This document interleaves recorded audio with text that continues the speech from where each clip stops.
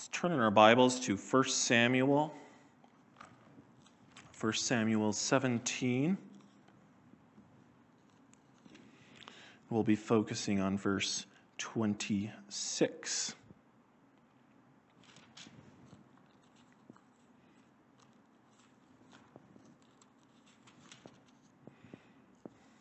Which is David's challenge to the people of Israel. Now the Philistines gathered their armies for battle, and they were gathered at Soko, which belongs to Judah, and encamped between Soko and Azekah in Ephes-dammim. And Saul and the men of Israel were gathered and encamped in the valley of Elah, and drew up in line of battle against the Philistines. And the Philistines stood on the mountain on the one side, and Israel stood on the mountain on the other side, with a valley between them. And there came out from the camp of the Philistines a champion named Goliath of Gath, whose height was 6 cubits and a span. He had a helmet of bronze on his head, and he was armed with a coat of mail. And the weight of the coat was 5,000 shekels of bronze. And he had bronze armor on his legs, and a javelin of bronze slung between his shoulders. The shaft of his spear was like a weaver's beam, and his spear's head weighed 600 shekels of iron. And his shield-bearer went before him. He stood and shouted to the ranks of Israel, "Why have you come out to draw up for battle? Am I not a Philistine, and are you not servants of Saul? Choose a man for yourselves, and let him come down to me. If he is able to fight with me and kill me, then we will be your servants. But if you prevail against him and kill him, then you shall be our servants and serve us." And heard these words of the Philistine, they were dismayed and greatly afraid. Now David was the son of an Ephrathite of Bethlehem in Judah named Jesse, who had 8 sons. In the days of Saul, the man was already old and advanced in years. To him Abinadab, and the third Shammah. David was the youngest. The 3 eldest followed Saul. But David went back and forth from Saul to feed his father's sheep at Bethlehem. For 40 days the Philistine came forward and took his loaves and carried them quickly to the camp to your brothers. Also take these 10 cheeses to the commander of their 1,000. See if meant. And David left the things in charge of the keeper of the baggage and ran to the ranks and went and greeted his brothers. As he talked with them, behold, the champion, the Philistine of Gath, Goliath by name, came up out of the ranks of the Philistines and spoke the same words as before. And David heard him. All the men of Israel, when they saw the man, fled from him and were much afraid. And the men of Israel said, "Have you seen this man who has come up? Surely he has come up to defy Israel. And the king will enrich the man who kills him with great riches, and will give him his daughter and make his father's house free in Israel." And David said to the men who stood by him, "What shall be done for the man who kills this Philistine and takes away the reproach from Israel? For who is this uncircumcised Philistine that he should defy the armies of the living God?" And the people answered him in the same way, "So shall it be done to the man who kills him." Now Eliab, his eldest brother, heard when he spoke to the men. And Eliab's anger was kindled against David, and he said, "Why have you come down, and with whom have you left those few sheep in the wilderness? I know your presumption and the evil of your heart, for you have come down to see the battle." And David said, "What have I done now? Was it not but a word?" And he turned away from him toward another, and spoke in the same way, and the people answered him as before. When the words that David spoke were heard, they repeated them before Saul, and he sent for him. And David said to Saul, "Let no man's heart fail because of him. Your servant will go and fight with this Philistine." And Saul said to David, "You are not able to go against this Philistine to fight with him, for you are but a youth, and he has been a man of war from his youth." But David said to Saul, "Your servant used to keep sheep for his father, and when there came a lion or a bear and took a lamb from the flock, I went after him and struck him and delivered it out of his mouth. And if he arose against me, I caught him by his beard and struck him and killed him. Your servant has struck down both lions and bears, and this uncircumcised Philistine shall be like one of them, for he has defied the armies of the living God." And David said, "The Lord who delivered me from the paw of the lion and the paw of the bear will deliver me from the hand of the Philistine." And Saul said to David, "Go, and the Lord be with you." Then Saul clothed David with his armor. He put a helmet of bronze on his head and clothed him with a coat of mail. And David strapped his sword over his armor. And he tried in vain to go, for he had not tested them. Then David said to Saul, "I cannot go with these, for I have not tested them." So David put them off. Then he took his staff in his hand and chose 5 smooth stones from the brook and put them in his shepherd's pouch. His sling was in his hand, and he approached the Philistine. And the Philistine moved forward and came near to David with his shield bearer in front of him. And when the Philistine looked and saw David, he disdained him, for he was but a youth, ruddy and handsome in appearance. And the Philistine said to David, "Am I a dog that you come to me with sticks?" And the Philistine cursed David by his gods. The Philistine said to David, "Come to me, and I will give your flesh to the birds of the air and to the beasts of the field." Then David said to the Philistine, "You come to me with a sword and with a spear and with a javelin, but I come to you in the name of the Lord of hosts, the God of the army of Israel, whom you have defied. This day the Lord will deliver you into my hand, and I will strike you down and cut off your head, and I will give the dead bodies of the host of the Philistines this day to the birds of the air and to the wild beasts of the earth, that all the earth may know that there is a God in Israel, and that all this assembly may know that the Lord saves not with sword and spear. For the battle is the Lord's, and he will give you into our hand." When the Philistine arose and came and drew near to meet David, David ran quickly toward the battle line to meet the Philistine. And David put his hand in his bag and took out a stone and slung it and struck the Philistine on his forehead. The stone sank into his forehead, and he fell with his face to the ground. So David prevailed over the Philistine with a sling and with a stone, and struck the Philistine and killed him. There was no sword in the hand of David. Then David ran and stood over the Philistine and took his sword and drew it from its sheath and killed him and cut off his head with it. When the Philistines saw that their champion was dead, they fled. And the men of Israel and Judah rose with a shout and pursued the Philistines as far as Gath and the gates of Ekron, so that the wounded Philistines fell on the way from Sharim as far as Gath and Ekron. And the people of Israel came back from chasing the Philistines, and they plundered their camp. And David took the head of the Philistine and brought it to Jerusalem, but he put his armor in his tent. As soon as Saul saw David go out against the Philistine, he said to Abner, the commander of the army, "Abner, whose son is this youth?" And Abner said, "As your soul lives, O king, I do not know." And the king said, "Inquire whose son the boy is." And as soon as David returned from striking down of the Philistine, Abner took him and brought him before Saul with the head of the Philistine in his hand. And Saul said to him, "Whose son are you, young man?" And David answered, "I am the son of your servant Jesse, the Bethlehemite." So far, the reading of God's word. And we'll be focusing on verse 26. And David said to the man who stood by him, "What shall be done for the man who kills this Philistine and takes away the reproach from Israel? For who is this uncircumcised Philistine, that he should defy the armies of the living God?" Let's hear the word of the Lord.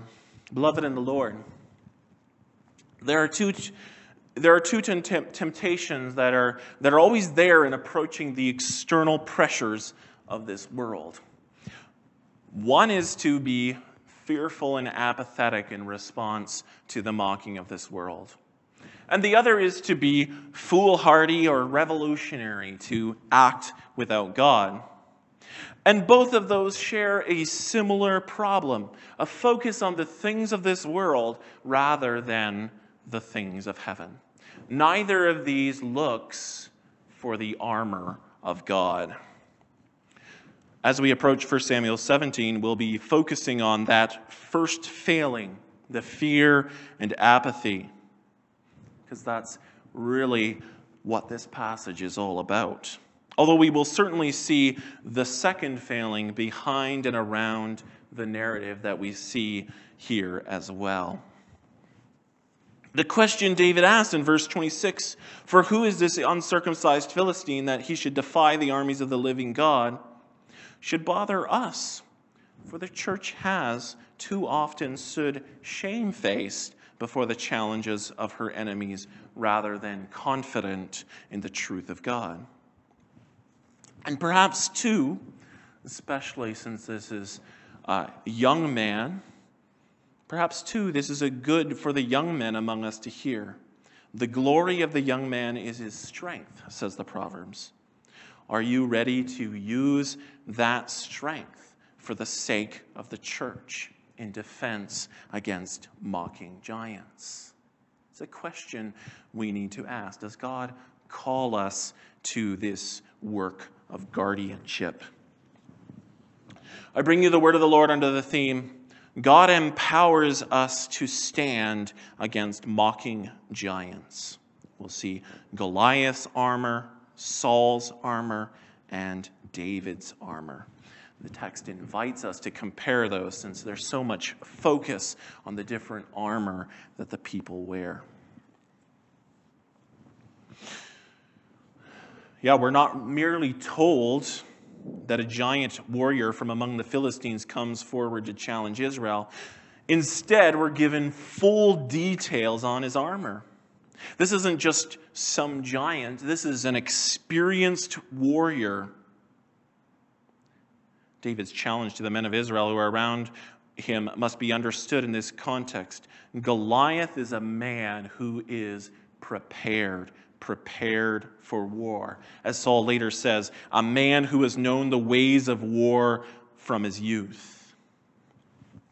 You need good armor to go into battle. That's just good sense. You don't go into battle without proper equipment. And bad equipment can make your side lose.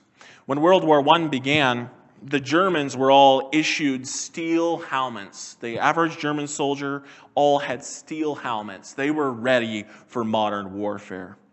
The British and the French did not begin with steel helmets. Considering the type of warfare that they were to fight, where projectiles were constantly in the air, the steel helmets, though not perfect in their protection, were definitely helpful for survival rates.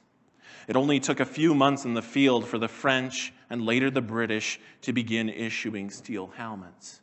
From a human perspective, equipment is very important. The impression we get of Goliath is that he has the best military equipment available to a warrior from the 10th century BC. He has a helmet, a coat of mail, and bronze armor protecting his legs. The coat of mail was of the best technology available at the time. It was made of small scales, bronze scales, that were all sewn into a leather jerkin so that they overlapped one another. It would have had the effect of a snake scales or fish scales. Weighed in pounds, it was about 125 pounds. The text especially notes the spear that Goliath carries. The shaft was like a weaver's beam, and the head is the weight of 600 shekels of iron. 15 pounds. 15 pounds. If you've been to the gym and you lift the 15-pound weight, you get a feeling of what that's like. And he has it at the end of his spear. You can imagine that would do some damage to your enemies. Besides, of course, he's 9.5 feet tall. It's pretty frightening. Here's a man 9.5 feet tall, plus heavily armored with top-notch battle equipment. You would be stupid to accept the challenge of such a man. You would be asking for death. Even if you're an experienced warrior, just the equipment of this man and the size of this man would crush you. His armor is crafted with the best of worldly wisdom. He has in his mind the best of worldly wisdom for war. David arrives on the scene to see the Israelite army cowed by the challenge of this warrior. He is challenging the army of Israel for a champion to fight in single combat. It was quite common at that time to begin a war with contests of champions from either army. And this was seen as a test among the people of who the gods favored or whose God was more powerful. This helps us understand why David is so moved by Goliath's challenge to Israel. He is not only challenging Israel's strength, not even challenging God's divine favor toward Israel. He's representing the challenge of the Philistine gods to Israel's God. That's why David responds to Goliath's challenge with such wonder. He asks, "What shall be done for the man who kills this Philistine and takes away the reproach approach from Israel.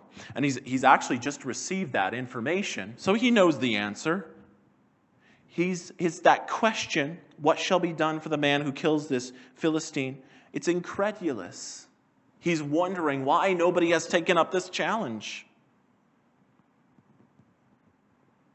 He sees the magnificence of what is offered to the warrior who takes on Goliath. The question asks, nobody's taken up that offer against a man who is defying God's army? If a man killed Goliath, he would basically become one of the top princes of Israel. This is a wonderful prize to the level. He may wonder what King Saul, the former great champion of Israel, is doing. We're told he earlier considered this type of fighting a younger man's job. But then why isn't the army under Saul taking inspiration from their great champion? Saul, in a sense, has lost his ability to inspire the armies of Israel. Another story that may play into David's wonder here is Israel's history in coming to the land of Canaan.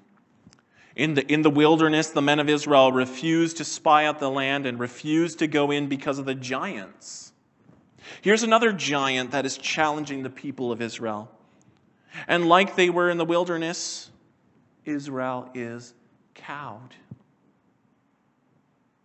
They don't believe in God's promise that they can take the land. It was David's ancestor, Caleb, who was one of the people to speak up against the Israelites who were ready to give up the promises that they have been given. So David's confident. How do we have that confidence when we approach those who are armored with worldly wisdom? We're not Israel. We don't have a promise that we will defeat our physical enemies in physical warfare like David does. However, we do have the promise that Christ, the conqueror, the one who conquered Satan, is with us. And he has promised to be with us in our struggle with the lies that gain prevalence in our own age. We don't need to be cowed to address the enemies of the church today. As a minion of Jesus Christ. Saul was a shepherd who failed to do this. Kings are shepherds in the Old Testament. David begins his work of shepherding people here. He is princes in the mission that our mission does not have. We will not literally slay giants like David does in the strictest literal sense. David does that because that is clearly David's mission.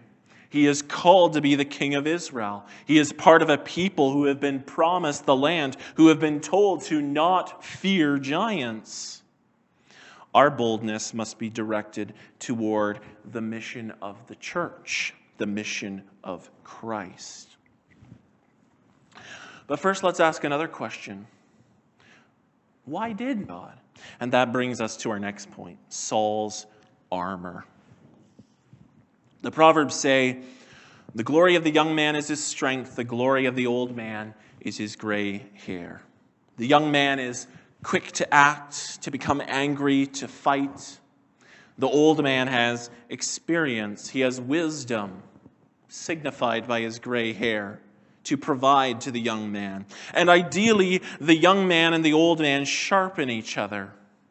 The old man has the wisdom to direct the young man's strength toward what is useful.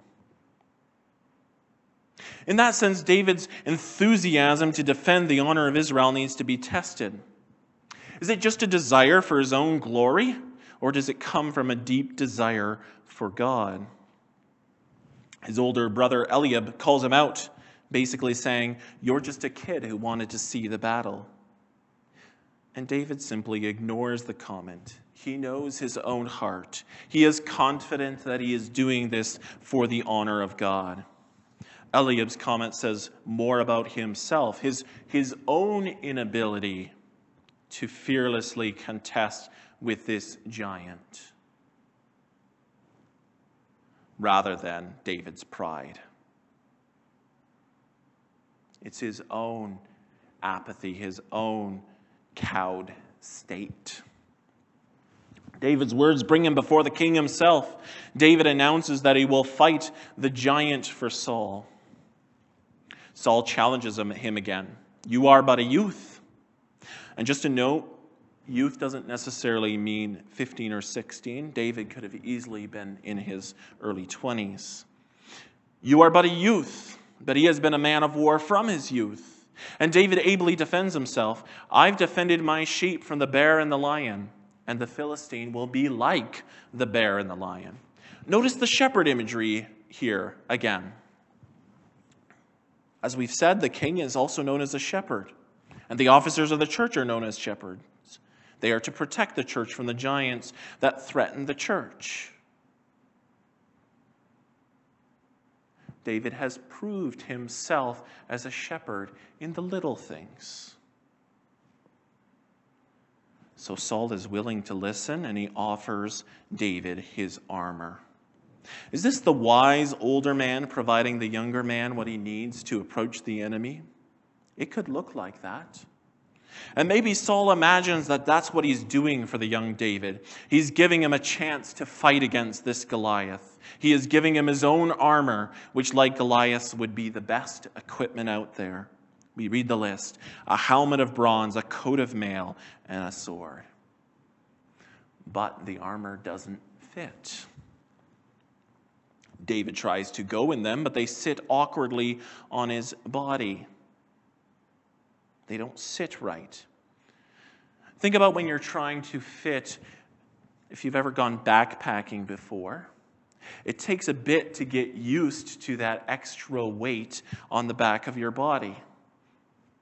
Your body you need to almost test it in order to walk for about 10 hours with a pack on your back. And it's the same with Saul's armor. Armor is heavy. Think of Goliath's armor, 125 pounds, 15 pounds on the top of that spear, plus everything else that's on his body. Even today, Marines go with 60 to 100 pounds of gear strapped to their bodies. The armor is also made for Saul, who's a full-grown man, and David, whose shoulders have not necessarily filled out yet. He fits uneasily in Saul's armor. But there's more going on here than just a bad fit. Saul is looking back at a life of failure, in many ways the opposite of the failure that he is facing now. In the past, he has been overconfident in his own strength and his own wisdom. We can think of the action that lost him the hope of dynasty. God said, "You're going to be the last one to rule of your dynasty over Israel." He was waiting for Samuel to sacrifice before he attacked the Philistines. Samuel had told him, "I must give the sacrifice before you attack the Philistines." But he goes ahead and makes his own sacrifice. He does not obey God through the word of Samuel and wait. Later, the Lord completely rejects Saul when he chooses to preserve the Amalekite king and the Amalekite livestock, again based on his own wisdom. It's a type of overzealousness, or you might even call it a false zeal. That's why the armor is, in a sense, another test for David.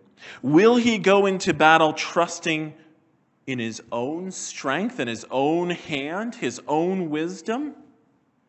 Or will he wait on God? Will he fear the giant so much that he will rely on Saul's armor, Saul's way of kingship, in order to slay the giant? Maybe even now, Saul is waiting for a return of the Spirit of God, which empowered his early days of kingship. The great armor that he shares with David becomes a symbol of his reliance on earthly wisdom. And he's even lost that. You should be able to understand that David, not used to the regular armor of the army, would not be able to fight in it. This type of attitude can happen more often, where an older generation can be overzealous or as we said, have false zeal, impatient, overconfident in their own abilities or their own opinions. We could even add the problem of unconfessed sin in their lives. And later, when that is revealed, it makes them frozen in inaction when new giants challenge the people of God. That malaise is not limited to the leaders, but often spreads to the whole people. Right? That's what happens here in this passage. Saul's failures, Saul's state of fear becomes the state of his whole army. But look at God's mercy here. God does provide a new king. David prefigures our Lord Jesus Christ's work here, defending the garden of God against the giant dressed in scaly, serpent-like armor. He does not dress like the serpent in order to defeat the serpent. It even says it in our text. He says to the giant, that all this assembly may know that the Lord saves not with sword and spear, for the battle is the Lord's, and he will give you into our hand. He gives us a way in our fight in the serpent in Christ. If we look at the situation from an earthly point of view, there is something outside at work here. God is empowering David to stand against the giant. Brothers and sisters, we have our Lord Jesus Christ and his Spirit. If we see ourselves in Saul, let us not merely accept that sad fate. Let us actively seek the Spirit so that we may regain some of that confidence in the mission of Jesus Christ. Let us truly repent of our sins and put them on his cross. Remember that is what gives us fullness of life and the spirit of power, which emboldens us in fighting the powers and principalities of this world. And even if we are unable to fully regain that confidence, sin does have its consequences on our flesh or a former position. It may be that if Saul had repented, he would have simply stepped aside to let David take the throne. Even if those things are true, let us encourage the new generation to take up that firmness of David, that confidence we see in this young man as he takes on the monsters that attack the flock of his own day. And that brings us to our last point, David's armor. There are things that matter more than having the best armor. One of those is that you use it well. David has the wisdom to understand that his sling is a far more effective weapon for him than the armor that Saul offers. There's a wisdom here for us. Sometimes we need to, through faith, fight with weapons that God has given us personally rather than seeking after what is not useful to us. We also see in David a courage and a conviction of the right, a faith that he is doing the right thing because he trusts God's promises. That's deeply needed in any battle. Good equipment only does so much. A stout and courageous heart is deeply important for the day of battle. But there's a far more important armor that David needs as he goes into the battle against the Philistine. And we've alluded to it many times already. He needs to go out armored with the Lord's armor, the helmet of salvation and the sword of the Spirit. We can see that armor make an appearance as David approaches the Philistine. He receives the Philistine's taunts with his own taunts. You come to me with a sword and with a spear and with a javelin, but I come to you in the name of the Lord of hosts, the God of the armies of Israel, whom you have defied. This day the Lord will deliver you into my hand, and I will strike you down and cut off your head. David surrounds himself with the Lord's strength, That's what enables him to walk into the field. No armor. Goliath could, through his spear with that 15-pound head, he could pulverize, obliterate David. But David comes in the name of the Lord. The courage of David, the wisdom of David in choosing his armor are both grounded in the faith of David. He sees a giant that mocks God's people. He knows that a thing like this cannot stand because the one who the giant is actually mocking is the Lord of this people. That's what gives David the confidence to stand. God rewards him for his confidence. He kills the giant with a stone and a sling and cuts off the giant's head with the giant's own sword. This is written to give us assurance in our war against the lies that control our own age. David lived by faith. In King Jesus, we also live by faith. Jesus, the ultimate giant slayer, the conqueror of the dragon. And he shares his armor for our battle so that we too may be bold like David. We are to have confidence, particularly in the threats to those things that belong to the mission of the church. God wants the word to be preached, the sacraments to be administered, the psalms to be sung, the fellowship to increase. God has promised to be with us in all of this. We must, of course, be careful in putting on our armor that we do not depend on the things of this world. Particularly that we do not use lies and violence to defeat the kingdom of lies and violence. That's why Paul commends that we prepare with prayer. That's why we have multiple examples of strength through weakness. This is why we have the example of blessing. The people of God bless in response to persecution. Because of Christ, we fight our battles in a different way than Joshua and David did. However, we need the same courage and boldness. Let me once again single out the young men here. God has particularly called men to be the shepherds of his people because they are called to be guardians of the bride of Christ.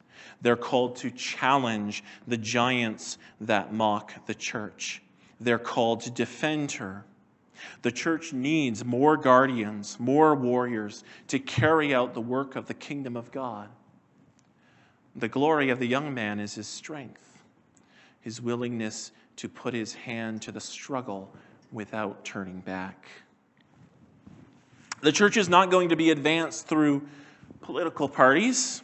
And in saying this, I don't disparage those who labor for the church in those parties. The church will not be advanced through academics. Again, I don't disparage those who labor in academia. The church will be advanced through the continual work of reconciliation to God through word, sacrament, and prayer. It doesn't look as obviously glorious as knocking down a giant with a sling and a stone. But in many ways, it's a greater glory. For as Paul says, however weak he and his colleagues might personally look, the kingdom of God does not consist in talk, but in power. A far greater power than David experienced. Or as Paul says later, the sufferings of this earth are not to be compared with the weight of glory we will have in the future. So I can't say what the future holds. All I can say is that God loves to put his people in lopsided situations that reflect the calling of his Son. He's asking, who are you willing to trust? We should be willing to boldly act in God's name, provided, of course, that they are according to the promises of God, that our actions are according to the promise of God. Let us always act so that we, with sincerity of heart, say, I come in the name of the Lord of hosts, Jesus Christ, whom you have defied. All glory be to God the Father, God the Son, and God the Holy Spirit. Amen. Let's sing in response from Psalm 96, Psalm 96, verses 6, 7, and 8.